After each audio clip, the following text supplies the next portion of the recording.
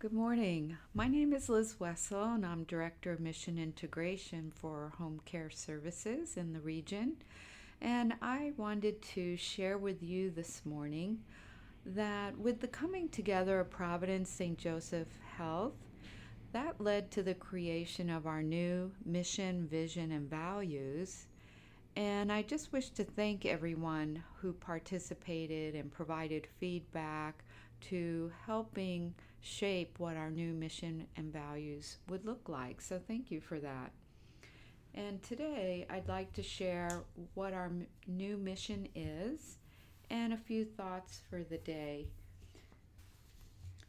Our mission, as expressions of God's healing love, witnessed through the ministry of Jesus, we are steadfast in serving all, especially those who are poor and vulnerable. And here's a thought. Do not be dismayed by the brokenness of the world. All things break, and all things can be mended, not with time, as they say, but with intention. So go.